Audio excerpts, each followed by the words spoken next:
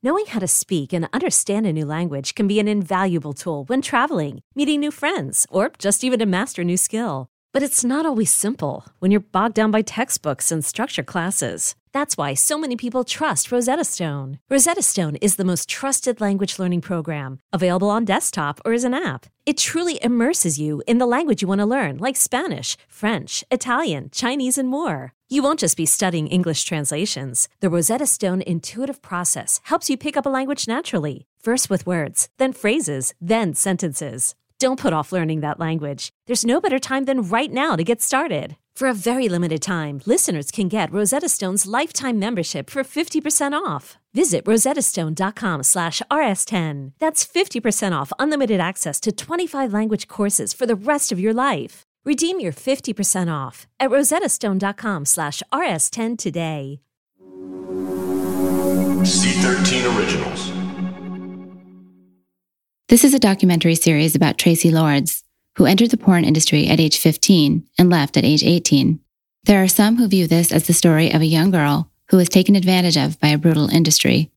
There are others who view this as the story of a smart and resourceful young woman who, armed with a legitimate ID, nearly took down said industry, as well as the people in it. There are still others who view this as the story of the unlikeliest of feminist icons. All views will be discussed. These are real-life events. These are real people being interviewed. This podcast contains adult themes and graphic language. Listener discretion is advised.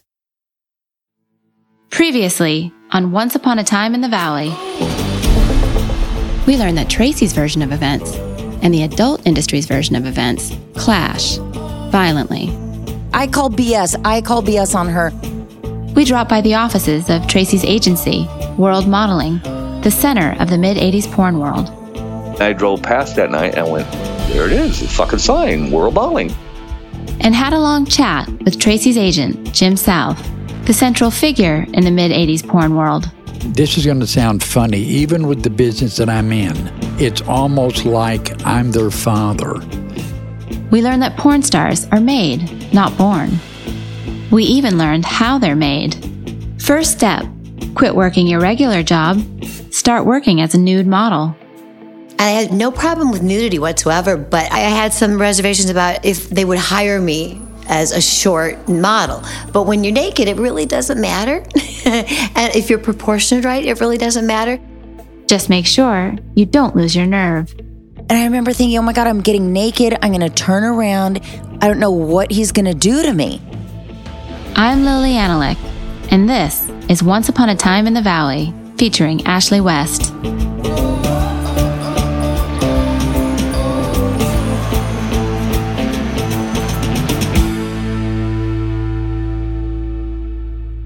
Okay, Ashley, so we're with Traci.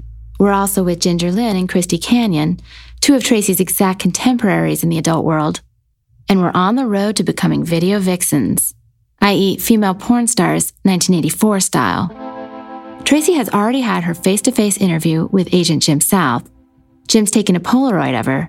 Now what? The next step will be a shoot with a professional photographer.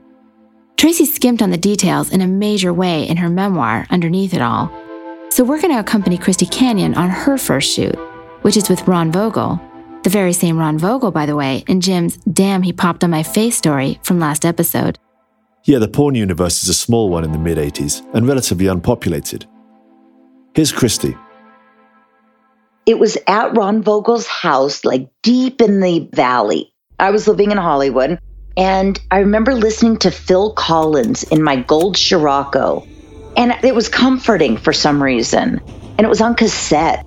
I can feel it coming in, whatever that song was called. I remember thinking, I want to keep listening to the song to calm me down, because there was something calming about that song. And I kept pushing that rewind button and hoping I'd stop it in time. Remember, you had to push rewind, fast forward on the cassette tapes. And I got there and I parked, and it was at his house, kind of like a track house deep in the valley. He was very professional, explained everything beautifully. And then he said, now I'd like to introduce you to my daughter, Alexis. She will be your makeup and hair artist. It was like, I'm home. I like these people. I was scared, and yet I had this beautiful girl. It was very sensual having a stranger, let alone a girl, and I'd never been with a girl, but touching my face. Like, I didn't have to think. She just did everything. Close your eyes, open your eyes, look to the right, look to the left, pucker your lips, that kind of thing. I felt like someone was taking care of me for the first time. And Christy's first experience in front of the camera is a good one. Reassuring, but also renegade. I rebelled at about 17, got a drunk driving ticket, stole my stepdad's credit cards and charged him up. I mean, nothing horrible, but enough for them, and they were going through their own stuff. So no one gave me any attention. I was crying out for attention. What better way than to get into porn? You know what I mean? It was the biggest FU out there. It's a terrific little tear Christy went on there. But Ashley, will anything beat the passage from her memoir, Lights, Camera, Sex? The gold standard in porn memoirs, by the way. I'm going to quote it. "This was the ultimate fuck you to the parents who cast me aside. This was, to me, the highest form of rebellion. Daddy's little girl, buck naked for the world to jack off to." Yeah, that one is unbeatable. For Ginger Lynn, on the other hand, there's no nerves or second guessing because there's no time. She goes from Jim and his Polaroid camera to a professional photographer in a single breath. What I did was I went into Jim's office and we took the Polaroids. And the day that I was in there, there was a photographer by the name of Stephen Hicks who wanted to shoot me for Penthouse. And I said, great. And he said, well, I'm going to Mexico. I'll be back in 2 weeks. I was still sitting in the office when Suze came in and said, I want to shoot you for Penthouse. And I said, I can't. I'm already shooting for Stephen. And she said, no, you're shooting for me. Suze is Suze Randall. I didn't like the other photographers. We were competitive, You think I'm going to be friendly with those assholes trying to steal my girls? Yeah, no. Suze is very important to everyone in the industry, but she's especially important to Tracy. We asked Jim South to describe her. She is one of the best photographers there ever was, has a great personality, and she gets away with murder. If Jim is the dirty daddy of the industry, Suze is the dirty mommy. Here's Ginger on Suze. Suze Randall she's a superhero in the industry. She is a woman that I look up to, that I want to be like when I grow up. I respect her. I admire her. Suze shot photographs of all of us. Suze knew all of us. Suze put her arm around all of us. Suze took care of, loved, nurtured, gave direction. She's just amazing. I think anybody that knows her wants to be like her. Here's the story on Suze. She was born in England in 1946. At 18, she moved to London to study nursing, but switched to modeling, both fashion and nude. She briefly considered a career as an actress in straight movies and was cast in a small role in Eric Rohmer's 1972 film, Love in the Afternoon, before deciding she wanted to be on the other side of the camera. In 1975, she came to America to shoot Lillian Muller for Playboy and never left. She became one of the most successful photographers in the business. Her husband, writer Humphrey Knipe, was also an industry mainstay, directing adult films under the name Victor Nye. Suze had several advantages over her male counterparts. 1, she wasn't male. 2, she was an ex-model. And 3, she was so relaxed and uninhibited, she made her models relaxed and uninhibited too. Here's Suze. I'm just a cheerleader. It's really about the girls feeling good. I want them to lower their shoulders and relax their arms and point their toes and open their legs. Play with their tiddlywonk. And so that's why I was good, because they could see this silly girl not knowing what she was doing and fussing around, and they didn't take it so seriously. Whereas men are very important and extremely good lighting people and everything. So the girl's like this, stiff as a board. Here's Christy on the Suze experience. She was like this ball of energy. She cared about wardrobe more than the others. She cared about makeup more than the others. She had such energy and made the model feel so so beautiful, but in a fun, sexy way. Like, oh, yes, show me that pussy from below, and she'd be on the ground shooting. Great, give me those natural titties at the camera. Like, she was sexy, but in a really fun, lighthearted way. It's a match made in heaven. The adult industry loves working with Suze, and Suze loves working with it. Prefers working with it, in fact, to working with Hollywood, a place she can't say enough bad things about. It's hell. It's horrible. It's really awful. Bunch of dodgy people who never mean what they say.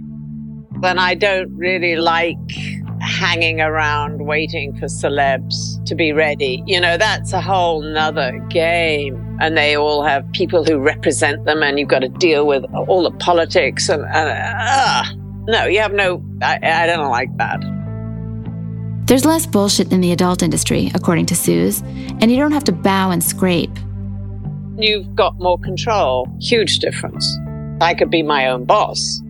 Otherwise, I have to suck up to people. For me, Ashley, the wildest thing about the porn industry, already a wild, way far out there place, is how counterintuitively feminist it is. Or at least was then in the mid-'80s. Yeah, it's certainly true in a monetary sense. Female performers out-earn male performers, and by a considerable margin. Male performer Herschel Savage on why this is so. It's understandable. If you're heterosexual, I can look at a really gorgeous guy and say that's a really gorgeous guy, but there's no feeling of wow, it's not there. The women are driving sales unless you have a huge schlong or something, and then that's another sick avenue for people to explore. And it's the female performers who call the shots. If they don't want to work with a male performer, he's toast. Suze again. The industry is amazing because you don't have to have thousands of agents and reps and people telling and stand in line. You have your own power. You have your pussy there and you're just throwing it in the wind and you've got a lot of power. And I think it gives women a lot of confidence to suddenly realize how much power they've got instead of being submissive. So I think it's very healthy. Also counterintuitively, it's the porn industry, i.e. the sex exploitation industry, that's not sexually exploitive. Not compared to Hollywood, anyway. We're going to eavesdrop on an exchange between two former adult actresses, Kelly Nichols, who appeared in mainstream movies like The Toolbox Murders and was Jessica Lange's body double in King Kong, and Veronica Hart, who appeared in Boogie Nights and Magnolia, and whom director Paul Thomas Anderson has dubbed the Meryl Streep of porn. The Me Too movement was definitely not in effect back then. And the whole thing with casting couches was definitely a thing, except it was more like casting parties and stuff. You would go and, if you show your appreciation, and then you get invited back to the party, and then they might tell you a part they had. There were some movies that would look at your talent and hire you on straight away. But while you're waiting for that break to happen, there were the parties. When I went and partied, I just partied to have fun. I didn't, meet anything or anybody or anything. Any of the straight stuff that I ever got, he never got through sleeping with anybody. And I slept with everyone. And it got me nowhere. That was one of the refreshing things about the adult business was there wasn't really a casting couch because here you were, your goods were already out. So you didn't have some of that double standard stuff that went on in Hollywood. It's very refreshing. Hey, I'm Brett Podolsky, co-founder of The Farmer's Dog. We make fresh food for dogs. We started the company when we saw what a huge difference it made in my own dog, Jada, when she stopped eating ultra-processed kibble and started eating fresh, whole food. The Farmer's Dog food isn't fancy. It's just real food delivered to your door in pre-portioned packs. It's better for them and easier for you. Get 50% off your first box at thefarmersdog.com/podcast. That's thefarmersdog.com/podcast. Hi, this is Amy Poehler, here to tell you about a new improvised show from Paper Kite Podcasts, the team that brought you Say More with Dr. Sheila. Check out our new parody podcast, Women Talking About Murder. It's a show about women talking about murder. Every episode features special guests, twists, turns, and the mystery of a missing co-host. Available on the Odyssey app or wherever you get your podcasts.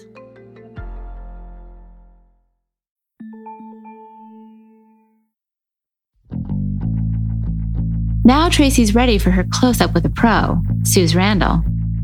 Though it's actually Suze's husband Humphrey who sees Tracy first. He and Suze discuss with me and Ashley that fateful sighting.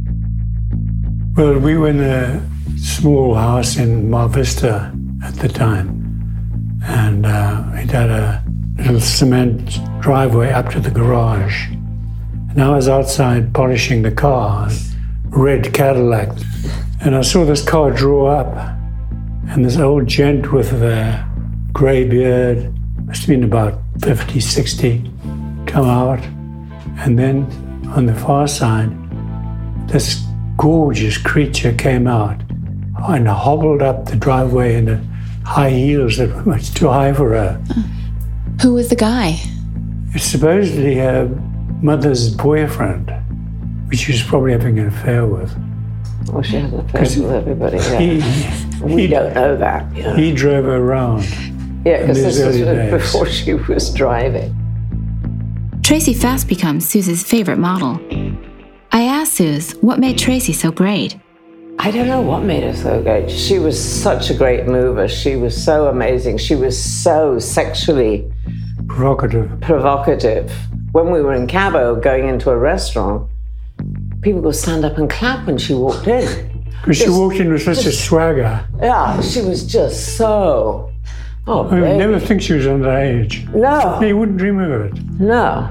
You mean the level of confidence? Her sexuality. She's the only person I ever shot at sunrise. I couldn't find her, and she was out on the beach fucking a friend as the sun rose. You know, she was endless. But Suze and Tracy's relationship goes beyond photographer-model. I mean, I was really close to her. I mean, I really helped her. That closeness doesn't, of course, keep Tracy from shooting with other photographers. This is adult director Michael Carpenter on why the camera can't keep its eye off her. Only, Ashley, you're going to have to read his quote since he gave it back in 2003 and has since disappeared. Is either going by a different name or is dead. Let's hope the former. So this is Michael Carpenter speaking. The difference between a good model and a bad model is the good models know the camera. I mean, their face is always toward the camera.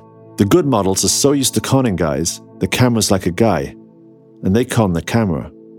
Conning guys was something Tracy was expert at, according to Jim South.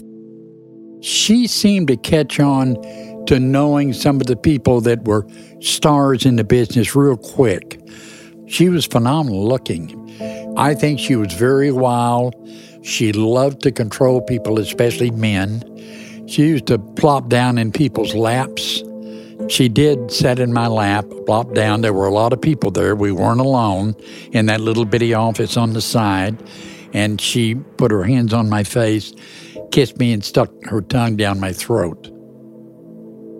Ashley and I aren't in the business of puncturing illusions, so we hope Jim doesn't feel special because Tracy put the moves on him. We'll let Suze deliver the bad news.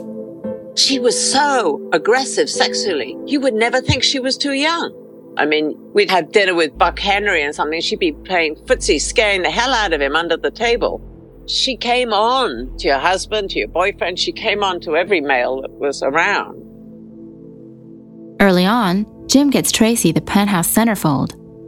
Tell me why that's significant, Ashley. For 3 reasons. First, Penthouse is at the top, or very near the top of the food chain in terms of nude modeling.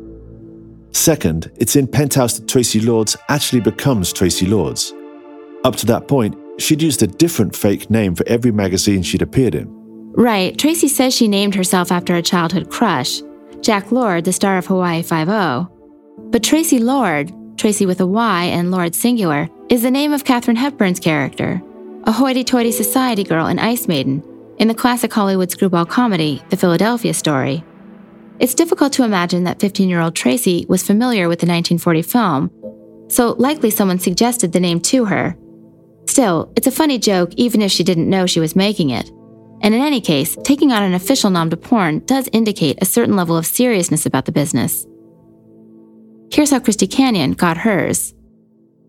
I was out to dinner with the owner of Paradise Visuals, and we went to a great restaurant. And I was so hungry. I had 2 dinners. And at dinner, he's like, we need to come up with a really hot name for you. And I'm like thinking, why? Who fucking cares? You know, I'm just some girl fucking on film. Like, I really didn't take it seriously. And he came up with the name Christy Canyon. I'm not even that fucking creative. He came up with it. And I just thought, God, that's one less thing I got to fucking worry about. I'll take that and run. I was like eating dessert. I'm like, great, fucking put that down. I love it. Perfect. I'm Christy Canyon now. It's easy for Christy. Amber Lynn has a tougher time. You're going to have to explain who Amber Lynn is. We've talked about the 3 big girls of the era: Tracy, Ginger Lynn, Christy Canyon. But there's a 4th, Amber Lynn. There were 4 girls that were in every movie. And it was me, Ginger Lynn, Christy Canyon, and Tracy Lords.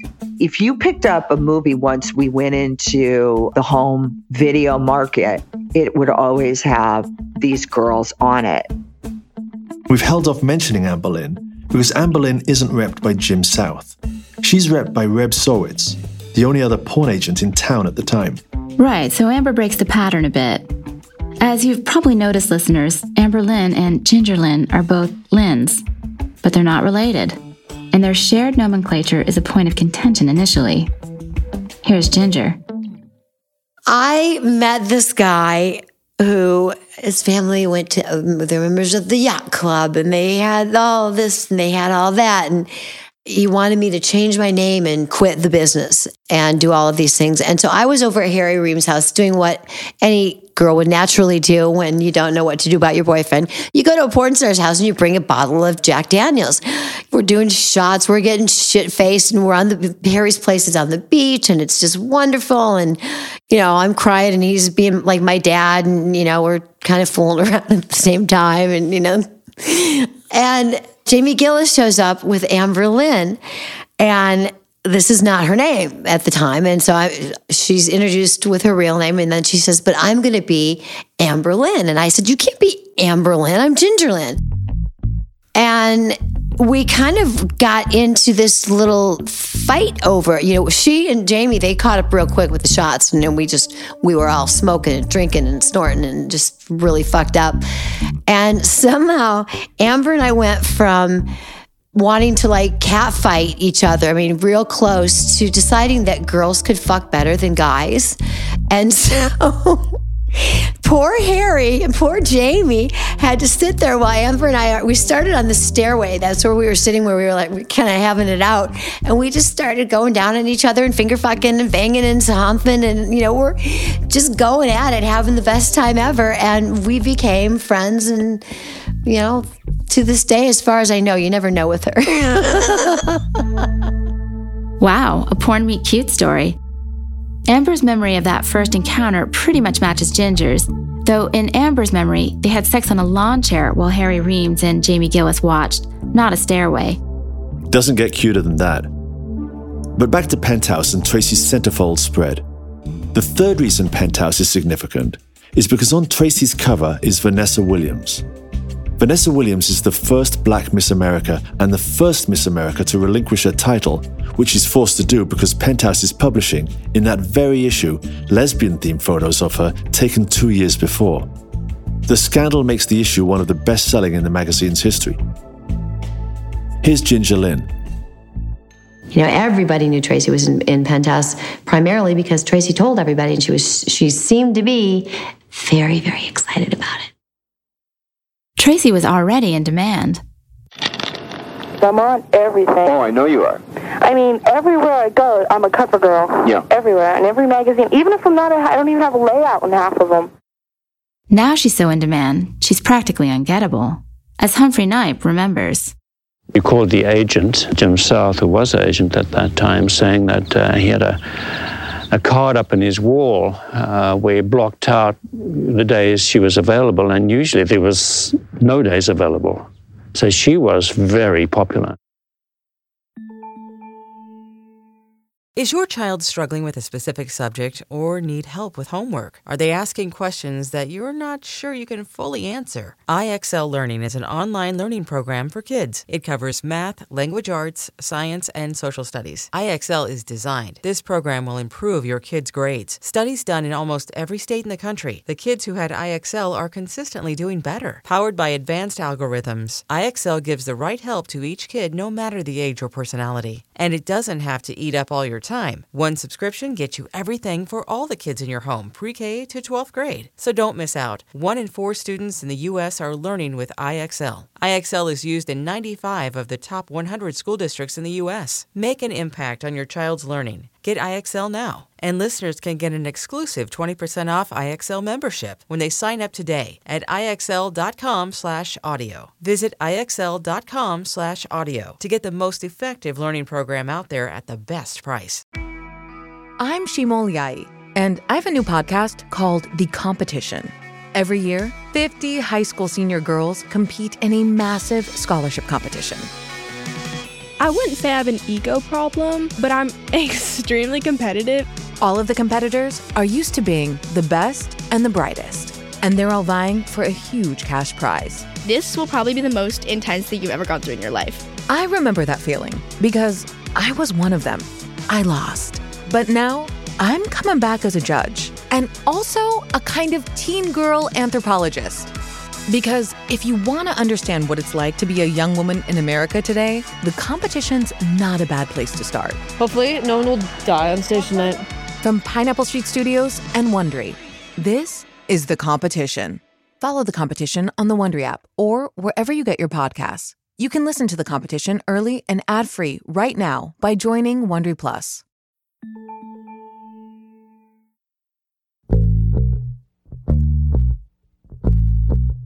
Tracy is still strictly a nude model, no pornos yet, when she comes to the attention of Tom Byron. This is Tim Connolly, a journeyman coxman, on Tom Byron, a star coxman. He had a big dick and he could fuck and girls liked him and he didn't have to say anything and he just had this big dick that got really hard and looked good on camera. And if anything, he looked kind of scrawny and had a little bit of a pot belly. And as soon as he would talk, people would go, just, you don't need to talk, Tommy. And he didn't, and he was great at it. Tommy was the guy you could pal around with you'd be really happy when everybody pulled their pants down and you were with the guy that had the big dick, because they'd remember that if nothing else. It's one of you had a big dick. It was probably, you must have had a bigger dick because you were hanging out with him. Tom sees Tracy's picture before he sees her.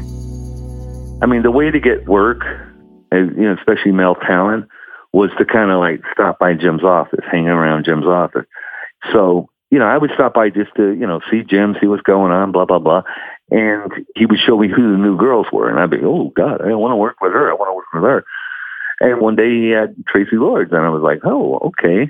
And he told me the story about, this old creepy-looking guy brought her in. But her Polaroids were freaking gorgeous. So I knew of her before I actually met her.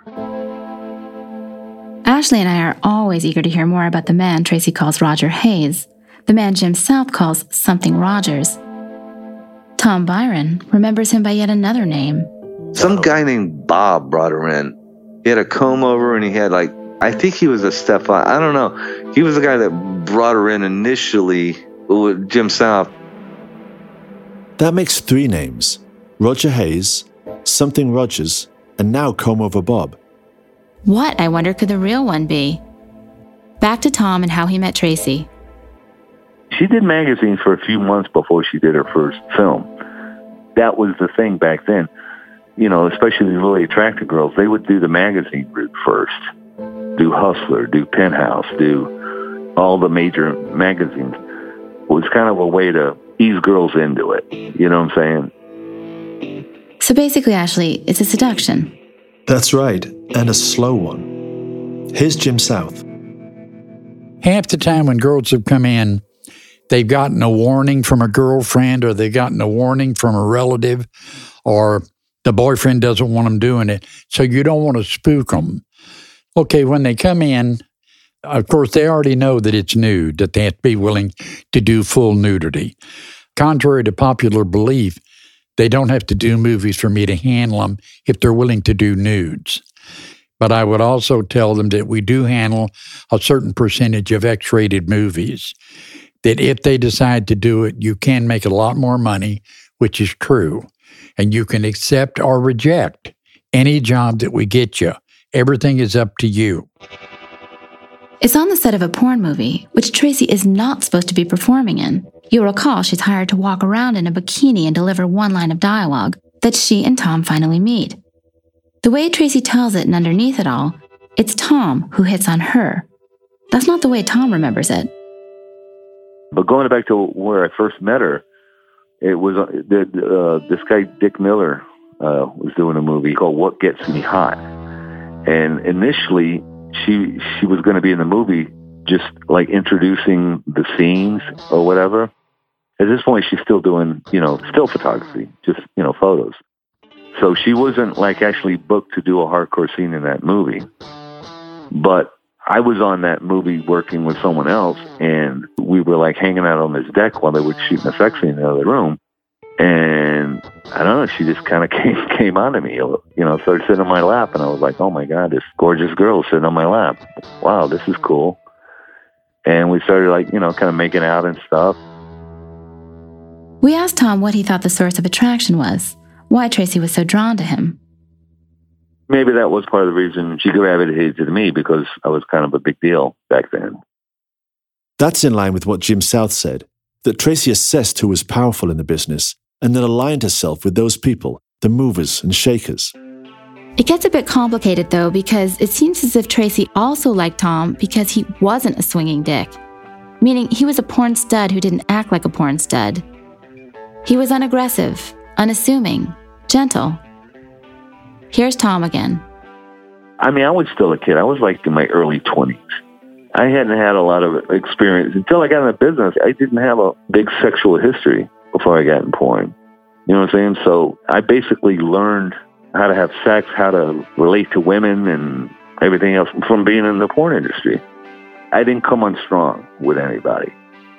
And I think maybe that's what turned her on to me. I don't know, because I was very non-threatening. She made the first move, and I kind of like went with it. You know what I'm saying? That's what kind of like overwhelmed me, because, here was this girl that if I was in high school and I saw this girl, that would be the girl that would be with the quarterback. I always kind of thought of myself as a little skinny geek. And all of a sudden this girl that would be with the big man on campus is coming on to me, and I was just like, wow, this is awesome. Tom and Tracy start dating. She didn't have a car, so I had a car, so I would pick her up in Redondo Beach and drive her to the set. Because, she'd have a fucking car. She wasn't old enough to drive. Like I said, I hung out at Jim's a lot to get work, and, we were kind of like friends. So a lot of the thing, like with me picking her up in Redondo Beach and driving her shoes, was not only, I really liked her, it was kind of helping Jim out too. Getting her to the sets and stuff. That's sort of like how we sort of hooked up. It's more than a relationship of convenience, though. There's real emotion there, certainly on Tom's side. Basically, I was just a kid in puppy love. You know what I mean? So we just go out and go to dinner, come back, have sex, and just kind of like a little high school romance. Which isn't to say that Tracy has split with the guy she's living with. An unemployed AWOL ex-Marine she calls Sonny in her memoir. An abuser, she claims. His real name is Tommy. Here's Tom Byron on Tommy. She had a boyfriend in Redondo Beach, this guy Tommy, this little blonde surfer kid. Just a little fucking surfer punk, just, he had, cheesy little mustache and bleached blonde hair, and I think I saw him once at a trade show. So I had no interaction with him whatsoever. With or Roger Hayes? We know Roger took Tracy to her initial meeting with Jim South, and it sounds as if he took her to her initial photo session with Suze Randall as well. Maybe Tommy chases Roger off. Or Tracy just got rid of Roger. It's entirely possible that she was using him for his set of wheels.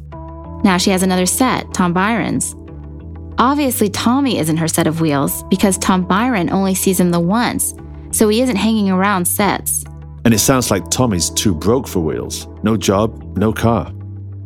We asked Jim South if the first time he encountered Roger was also the last. So did Bob Rogers disappear pretty quickly? Oh, Rogers? I never saw him after that. Okay, so Tracy's in the adult world now, and with no more adult supervision. So, Ashley, what's the next step for her? Movies? Remember, I said it was a slow seduction. After single girl pictures, there's a softcore layout, also called simulation. Then a hardcore. Then a movie. Well, I guess Tracy gets impatient because she skips a step. Here's Jim South and Tom Byron. I booked her with the photographer named Lance Kincaid. And Lance Kincaid shot her and Tom Byron together, and it was a simulation shoot. Just touching, no penetration. She agreed to do one with me, like a still photo, and it was a softcore thing. They started fucking on the set, and the shooter had to stop shooting.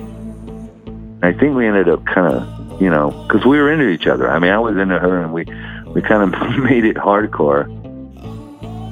Go hardcore or go home. Next time on Once Upon a Time in the Valley, it's lights, camera, X-rated action.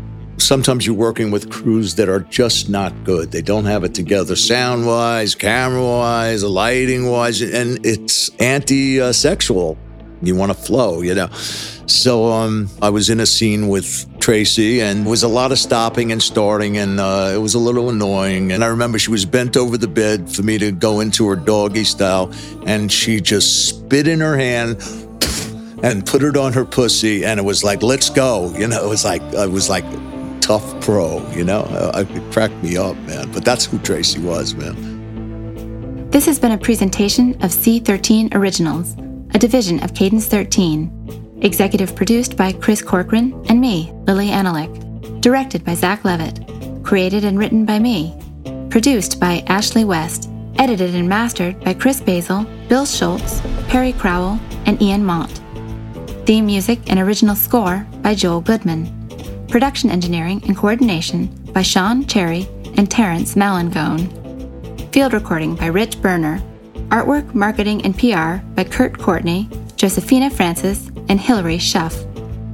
Once Upon a Time in the Valley is hosted by me and Ashley West. Thanks for listening.